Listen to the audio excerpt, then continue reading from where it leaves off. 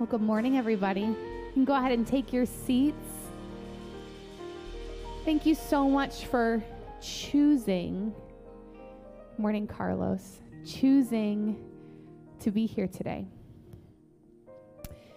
I feel really honored to be able to kick off this new series on the Psalms.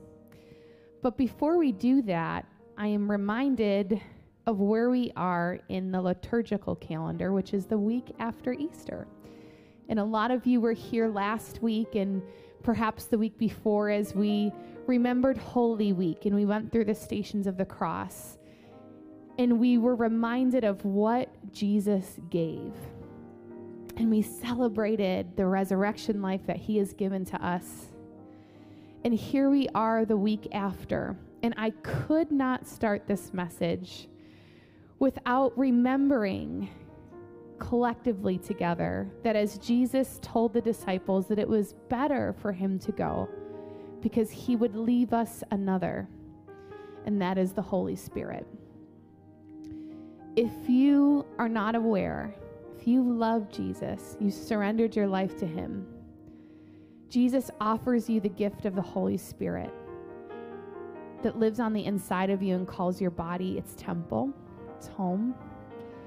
And I bring that up today because one, it's very important.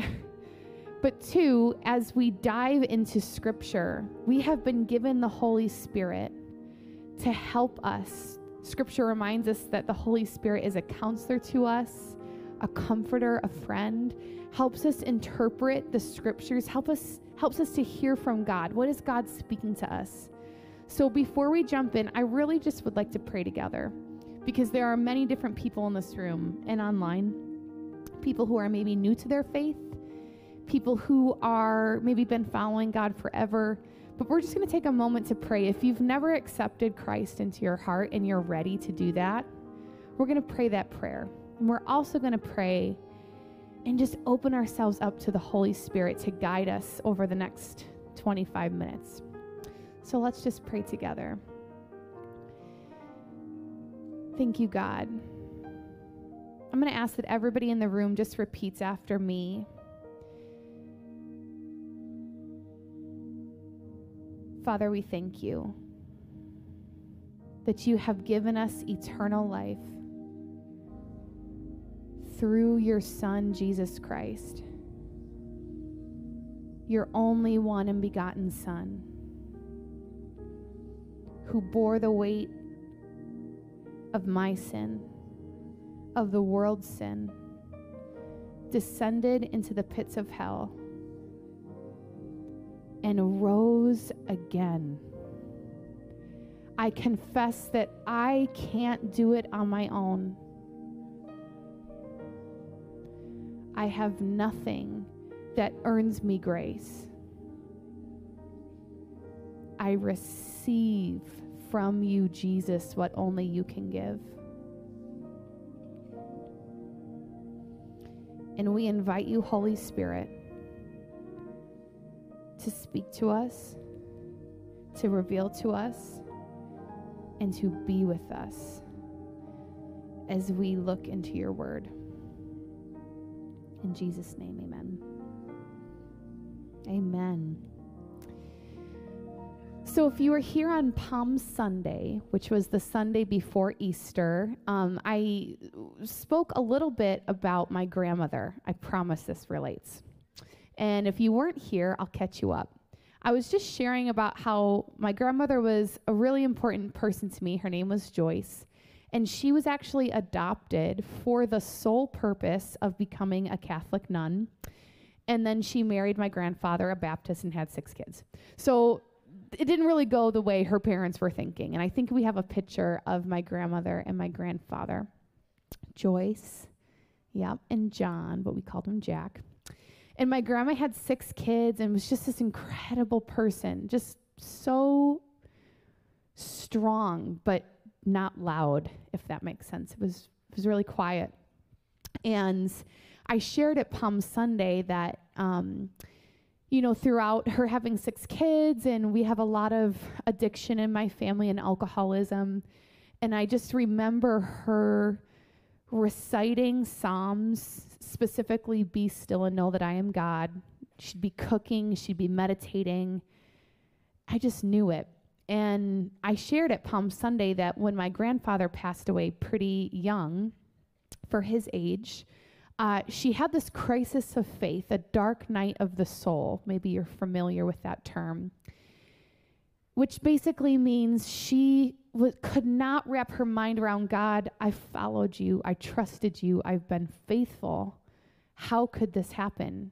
They were together since they were 15. And I was asked to share a psalm at my grandfather's funeral. And this was pretty early in my faith. And the thing about the Psalms are that they're language for the soul. The Psalms give words to things that sometimes we can't even say out loud. And I remember when I was at the funeral, I read Psalm 63 and I just wept. I could barely get through it. And afterwards, people said, wow, you loved your grandfather so much. And I did, don't get me wrong. I did. But it was more that the words in this psalm, I knew my grandmother was feeling for her husband, the love of her life, who's gone. She was feeling for God, whom she loved and had great devotion for. And she couldn't understand how to navigate that. So I'm just going to read this psalm really quickly. This wasn't even a part of my message, but I threw it in this morning. Psalm 63 says, "You, God, are my God. I earnestly search for you. My soul thirsts for you. My whole body longs for you in this parched land where there is no water. I have seen you in your sanctuary and gazed upon your power and your glory. Your unfailing love is better than life itself. How I praise you. I will praise you as long as I live, lifting my hands up to you in prayer. You satisfy me more than the richest feast. I will praise you with songs of joy. I lie awake thinking of you, meditating on you through the night, because you are my helper. I sing for joy in the shadow of your wings. I cling to you. Your strong right hand holds me up securely." And I wanted to open with that because if you've never read the Psalms, I don't know how else to better say it. They give language to words we don't even know how to use to express the way that we are feeling. Psalms teach us about how to be human and walk with God, wait for it, honestly. The Psalms teach us about honesty. And if there's one thing I pray that you take away today, it's that God loves you. God wants to hear what you're going through. Be honest with him. The Psalms are a language for every season of the soul. And I think that's really important to remember because I've got another little picture. And a lot of us at times want life to look like it is on the left. Linear, I've achieved, I'm on to the next phase. But on the right is how life actually works. Can I get an amen? And I used to use this before I worked here. I was a social worker, and I would use this for people that were grieving deep losses, whether it was a disappointment or a person, because we're taught that there are all these phases for grief, denial and acceptance. But it doesn't work like that, actually. You bounce around because we're more complex than we think, and life is the same. And sometimes I think there's this, I guess I would call it like a Christian trap of unmet expectations. We think that we accept Christ and he's going to be our great problem solver. Jesus is our shepherd. Our shepherd. And in Psalm 23, didn't even plan to say this, but Psalm 23, which thank the Lord is in our topic today, talks about leading us through green pastures and still waters and sitting at the table in the presence of my enemies, not running away. So we're going to focus on Psalms, and I'm going to give you a little bit of context so that we can better understand what the Psalms mean. The Psalms, what's beautiful about them is the Old Testament, so everything before the life of Jesus, primarily is God talking or responding to people through laws or prophets. But the Psalms is people talking to God. It teaches us a language for how to be in relationship with God in every season of the soul. And the foundation of the Psalms is centered on the character of Yahweh, the God of Israel, God's chosen people. They knew that Yahweh was just, Yahweh was sovereign, but yet they were still people following a God that they didn't understand at times. And the Psalms talk about the human experience of living into the promised hope of God while being where we are currently. There are 150 Psalms. There are many authors, and some of the most well-known are by David, who was a musician and a poet and a king. And what I love so much about David is he is so human. David, God calls David his beloved. So basically, okay, quick recap. The people of Israel were God's chosen people, and they wanted to be like everybody else. Every other nation had a king. Give us a king. And they are telling God what kind of a king they want. And God says, I'm going to show you who the king is. A nobody who is in a field shepherding sheep. David's dad didn't even bring him to present to the prophet because he's like, you don't want this one. Like, I'm not even going to bring him. Imagine how that feels. David was a real guy. I'm like, okay. But God says, this is my beloved. This is who's going. You want a king? I'll give you a king. So here comes David on the scene. And I told you I was a counselor before. What I love so much about David is like, he's up and he's down and he's joyful and he's weeping. You know, like most people would probably be very worried about him today. But what I love about David is David was just brutally honest. He's just saying all the other stuff none of us want to say in public. So a lot of these Psalms come out of David's story and what it meant for him to be God's beloved while still making huge mistakes. Huge. So these Psalms were many things for ancient Israel. They were a hymn book. They were a prayer book. They were wisdom literature, an anthology of poems.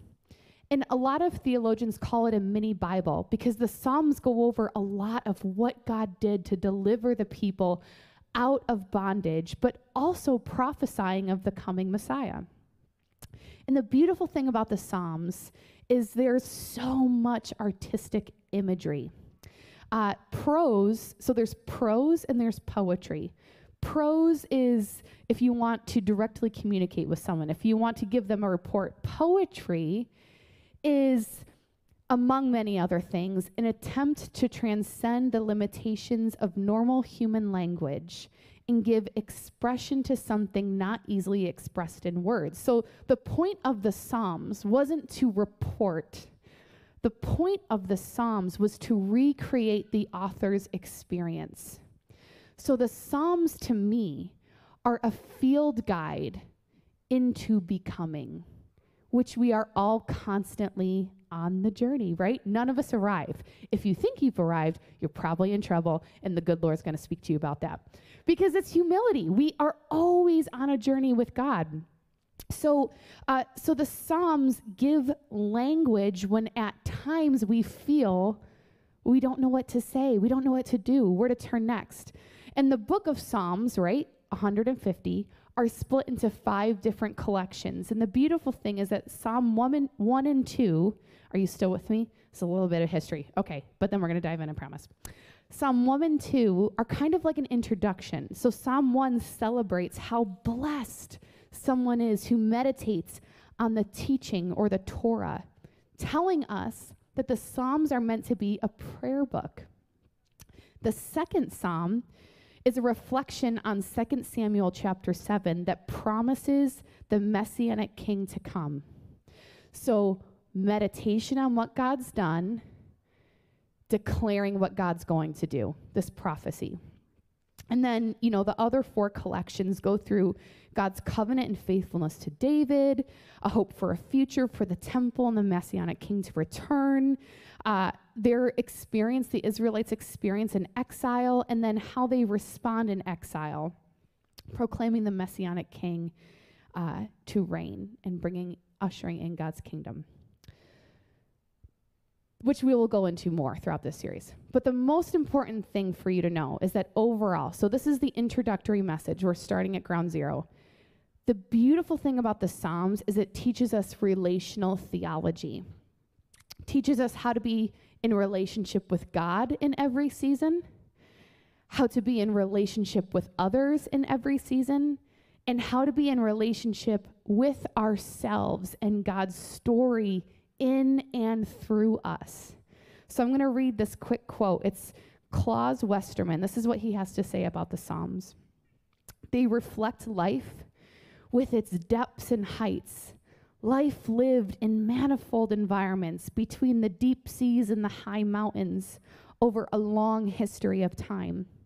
The Psalms reflect individual joys and sorrows between birth and death, their toil and celebration, sleeping and waking, sickness and recovery, losses, anxieties, and confidence, the temptation to despair, and the comfort that we receive.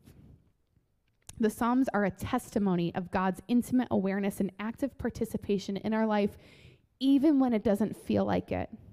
And there are categories that the Psalms speak to. This is the last thing, and then we're going to actually jump in. The first one is that the Psalms communicate lament. And I think that as Christ followers, we have a lot to learn about lament. To lament means to express your deep grief, your anger, your suffering. God, why have you abandoned me? I'll tell you, one of the number one things that I hear as a pastor is, how do you pray? I don't think I'm praying right. And my answer is always just be honest. There is no right way to pray. God, if you're in relationship with somebody, best friend, a spouse, and they're going through something and they don't trust you to tell you, you know. And it creates this gap between you and the other person. And, I think especially for women, but maybe men too, I don't want to discriminate. You're like, do I bring this up? Are they going to get upset? Is it me? Is it them? Should I say something? Should I not? It's like we get all crazy in our heads. And the thing is that God already knows what we're going through. And so many times we can get stuck in bitterness and offense because we are genuinely suffering and we don't trust God with it. We don't trust God enough to say, I'm angry. You were supposed to be here for me. I didn't see you. God wants to hear that from us. The second category is repentance. We see the people of Israel make mistakes and then say, oh, Lord, I'm so sorry. They confess and they turn and they change. There's a category of faithfulness and hope, as we already heard, that we're remembering God's faithfulness and we're declaring our hope in the future. We hear psalms of relief where God comes and he comforts us. And we hear psalms of praise. The Psalms give us prompts and patterns of how to move from lament to praise. Isn't that life? Moving from lament to praise. And then you repeat it. So lastly, the framework for reading these Psalms, and maybe we could just put that image back up. There's a theologian, Walter Brueggemann, who says, I want you to look at this while I read, look at that image while I read. There are Psalms of orientation that represent how life is supposed to work, maybe the image on the left. There are Psalms of disorientation, life isn't working as I thought it should, image on the right. And then Psalms of new orientation. God, you actually show me a way to make life work through it all. So that is the framework that we're going to use when talking about the Psalms. And I want to reiterate that, well, I guess I have to share it first. I heard a very well-intentioned person say once, we've just got to move beyond the Psalms. And I was like, Mayday. I used to be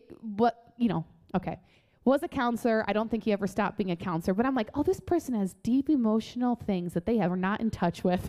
because the Psalms, if you've ever lost someone, if you've ever been truly brokenhearted, confused, feeling like, where do I go, caught in despair, the Psalms are like healing you didn't know you needed.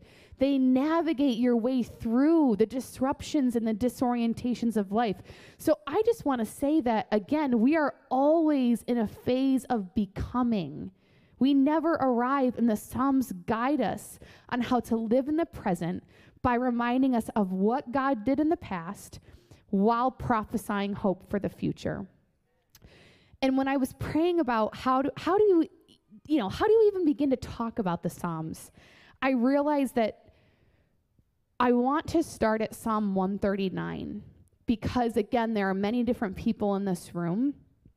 And if you do not genuinely believe God's truths for you, I don't know how to move forward. And Psalm 139 is so beautiful. So I'm going to invite you to take out your Bibles if you have them. If not, we'll have them on the screen. But we're literally going to read these verse by verse and talk about what it means. This is going to be the foundation for us having an understanding, but also a belief in the rest of the Psalms.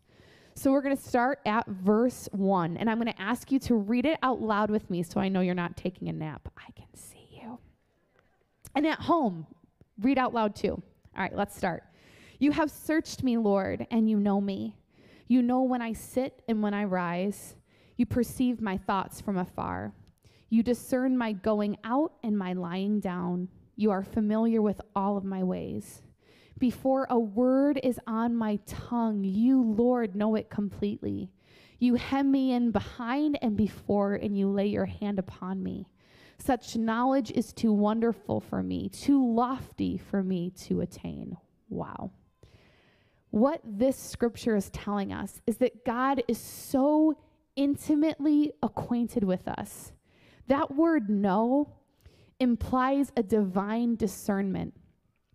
And what this means for me is that when I want to hide from God, when I've made gigantic mistakes, when I feel like I have disappointed him so badly, there's no way I could come into God's presence, this scripture reminds me God knows it anyways. And just like any parents in the room, you want your child to come to you. You want your child to tell you what they've done so you can love them and embrace them. And there was a study done years ago. People were asked, what is the one word you think God thinks about you? You want to know what the answer was? Disappointed. I just heard somebody say it over here. Yes, disappointed. So we're walking around with a framework that we're a huge disappointment to God anyways. So we hide. We run the other way, but this scripture is telling us that God is familiar with all of our ways. And not only that, but this word hem, when it says you hem me in behind and before me, that means to protect. So regardless of what choices you make, regardless of how angry you feel, regardless of the worst thing you've ever done in your entire life, God is protecting you before you and he's protecting behind you. Who we are doesn't change who God is. He stays the same. Scripture says he's not a man that he would lie. When he declares these words over you, he means them even when you feel like it the least.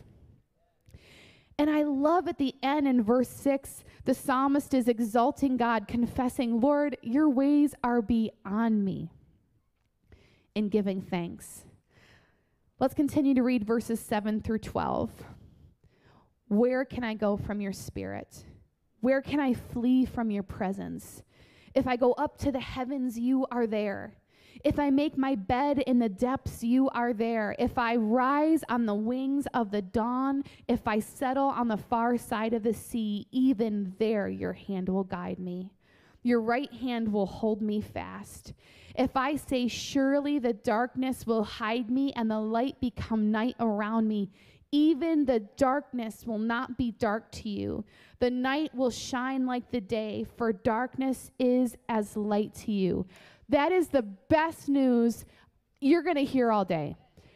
This is so powerful if you open your heart to believe. God is saying here, my presence is everywhere. It's everywhere, in your deepest pain, in your deepest trauma, in your deepest shame, and the things that you keep hidden. The psalmist here is speaking of protection. Listen to these words.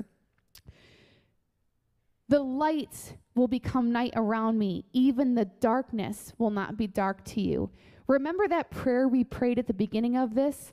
Jesus took on the weight of the sin of the world, and he descended into the pit of hell. He went into the darkest darkness, and he rose again in fulfillment of the scriptures. He defeated death. No matter what you have done, no matter what, you have sold your soul to the devil. You know what? The darkness is like light to God. Come home. Verses 13 through 18. Oh, I love this part. For you created my innermost being. You knit me together in my mother's womb. I praise you because I am fearfully and wonderfully made. Your works are wonderful. I know that full well. My frame was not hidden from you when I was made in the secret place, when I was woven together in the depths of the earth. Your eyes saw my unformed body. All the days ordained for me were written in your book before one of them came to be. How precious to me are your thoughts, God. How vast is the sum of them. Were I to count them, they would outnumber the grains of sand. When I awake, I am still with you. The same God who in Genesis created every star, every galaxy, everything around you, knit you, formed you, fashioned you in your mother's womb. When I feel most insignificant, when I feel most in despair, this is the scripture that I go to. And I have to, with my words, declare this truth over myself. God, you have every single day of my life ordained for me, written in your book. You are my present help in times of trouble. I will not fear. When the word gets in you, we start to transform. And the psalmist here is saying that God is everywhere. You know, we tend to separate our lives into two categories. There's the sacred, church on Sundays, and then there's everything else. And the psalmist is saying here, God is in all things, through all things, everywhere. He doesn't want you to be a good Christian on a Sunday. He's interested in who you are becoming and giving you abundant life everywhere that you go. Everywhere that you go.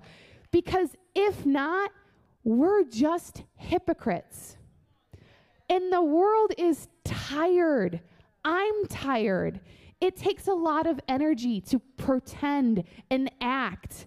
God wants us to be authentically who we were created to be. This psalm is so powerful if we open our heart to it. Lastly, verses 19 through 24. If only you, God, would slay the wicked. Away from me, you who are bloodthirsty. They speak of you with evil intent. Your adversaries misuse your name. Do I not hate those who hate you, Lord, and abhor those who are in rebellion against you? I have nothing but hatred for them. I count them my enemies. Search me, God, and know my heart. Test me and know my anxious thoughts. See if there is any offensive way in me, and lead me in the way of everlasting. This is such a classic example of what we see in the Psalms. 1 minute, we're like, you knit me, you formed me, you fashioned me in my mother's womb. And the next minute we're like, slay the wicked. But this is so us. This is so what it means to be human. Because on my best day, when I feel successful in my job, I feel successful in my relationships, I'm like, praise the Lord. I love you, God. And then something happens, somebody cuts me off in traffic, and I'm like, Lord, just slay the wicked. You know, like this is who we are as people. This is us. And I love David for being so honest. But there's more here. I was meditating on this psalm, and I thought, wow, this psalmist is clearly suffering of injustice, obviously. And remember at the beginning, we said that the Psalms are written out of a foundation that God is just, God is faithful, and God will do what he said he'll do. But in the meantime, we're living our lives like this guy. So I think that here, he's suffering. And the psalmist starts to direct God, tell God what God should do. In verse 19, he says, if only you, God, would slay the wicked. And I gotta be honest, I was reading this and I'm like, been there multiple times where I take the place of the righteous judge. And I feel that God's not doing his job, so I'm just gonna step in for him and help him out. Because he's got other things to do, I got this, it's fine. But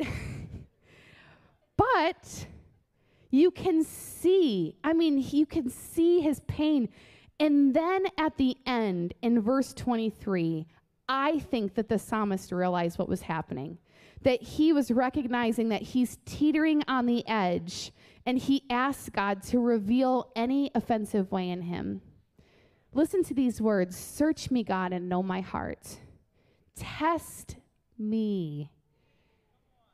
If you have ever prayed that prayer, the Lord is faithful to do that, okay?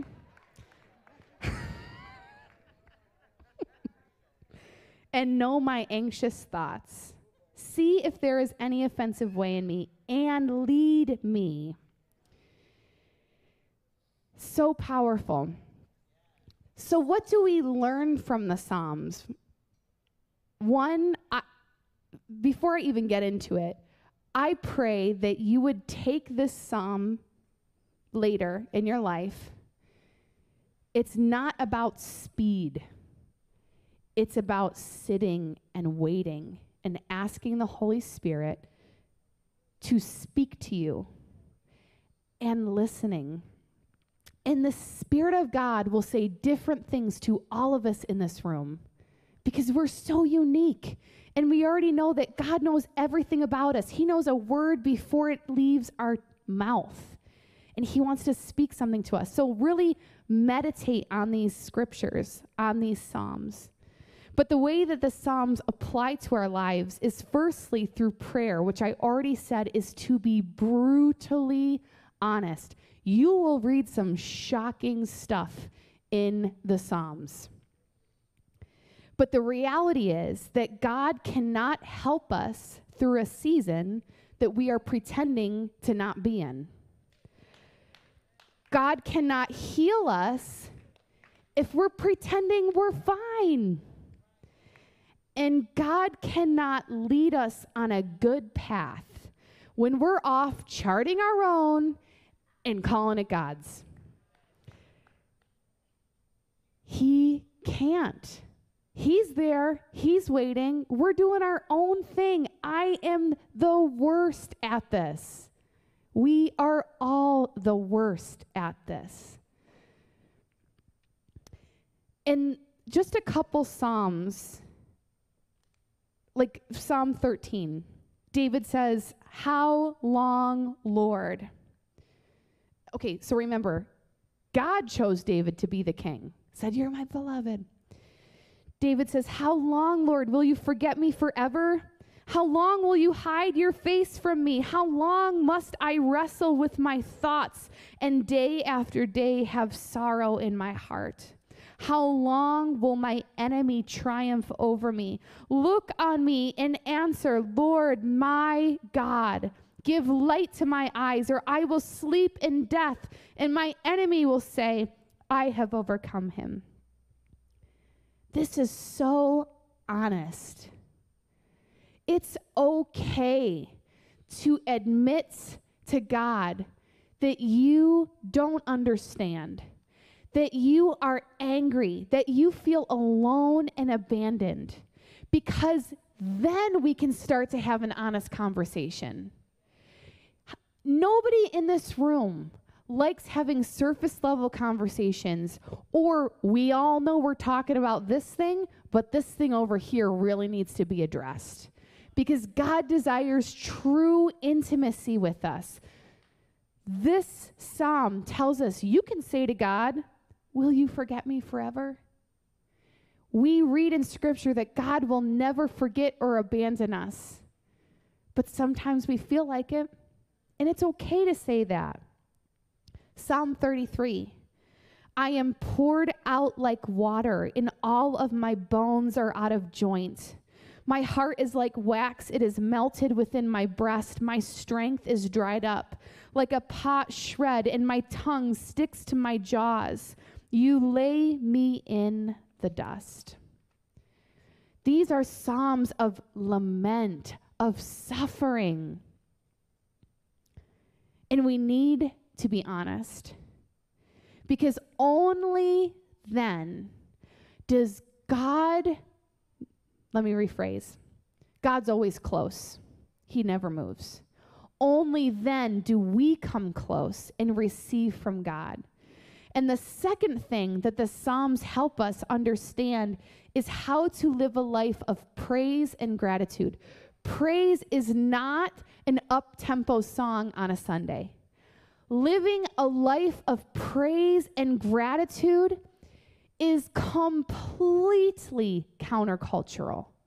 And that's why I believe you see these extreme highs and lows in the Psalms, because they're lamenting, and then their honesty brings them to a place where they can raise their hands above their circumstances and declare who God is and what he said he will do. And we see this over and over again. Israel praises God, so they're suffering, they need relief. They praise God for what he did in the past, creation, exodus, restoration from exile.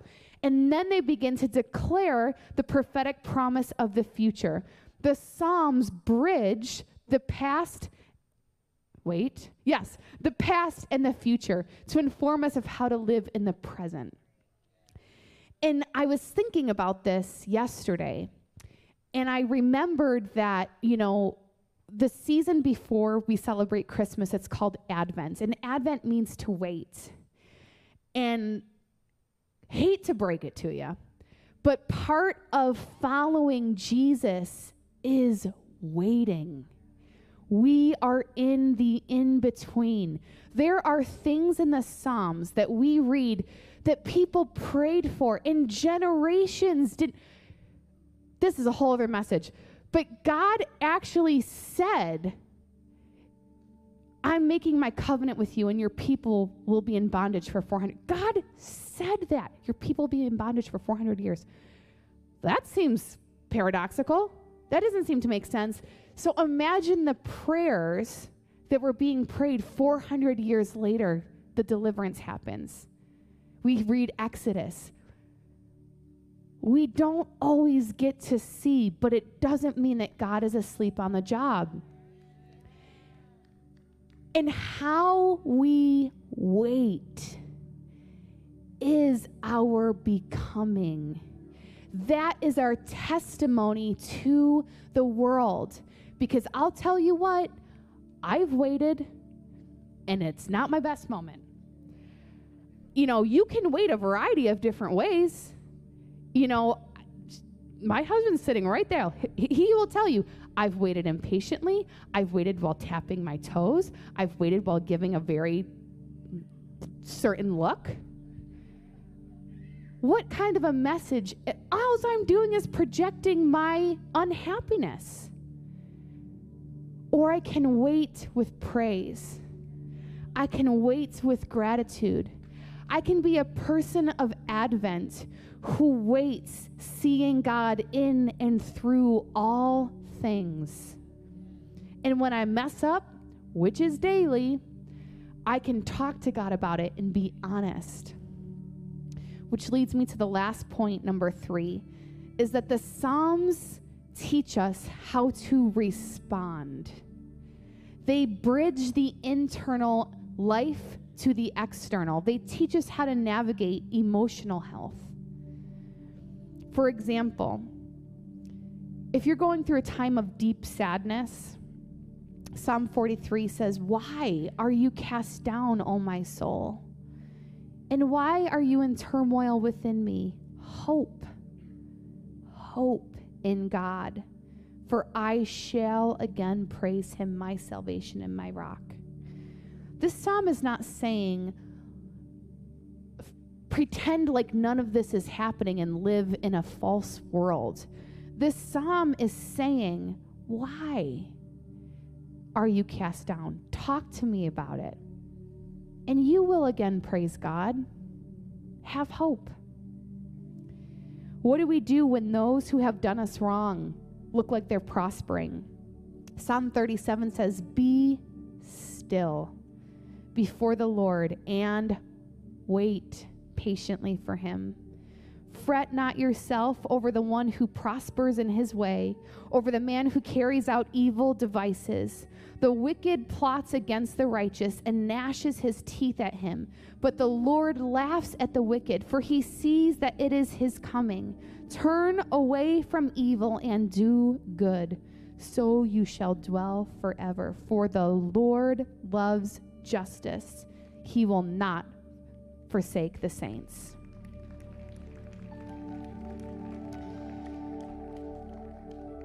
And the Psalms also teach us about navigating life together as a community. The Psalms speak of individual but also collective journeys. And a lot of you in this room, maybe online, we're here for Easter. And we're a part of the Stations of the Cross. And in this room, as we remembered what Jesus gave, there was a huge cross right over there. And we were invited to nail down the things that get in our way. Our sin, our disappointments, our unmet expectations. I could not fit them all. There's more. But things in here, grief, shame, anger, loss. I mean, this is life. This is life. And the Psalms teach us how to navigate life while we wait. So I'm just going to say a closing prayer. Father, each of us is here in a different circumstance with our own story. And yet your story flows through us. Holy Spirit, we invite you to speak to us and commit to listening. May we be found in your story. May we search the scriptures. You are the God of the universe and the God who knows every hair on our head. Every tear you have kept in a bottle. So we present ourselves to you now, the things we're proud of, the things we're not, the things we want to hide, and the things we want to showcase for you. And say, here I am, Lord. Be with me this day. Be with me this day. May we be instruments of your peace, testimonies of a people who wait with joy because we know that the King is coming, the King is here. Thank you, God.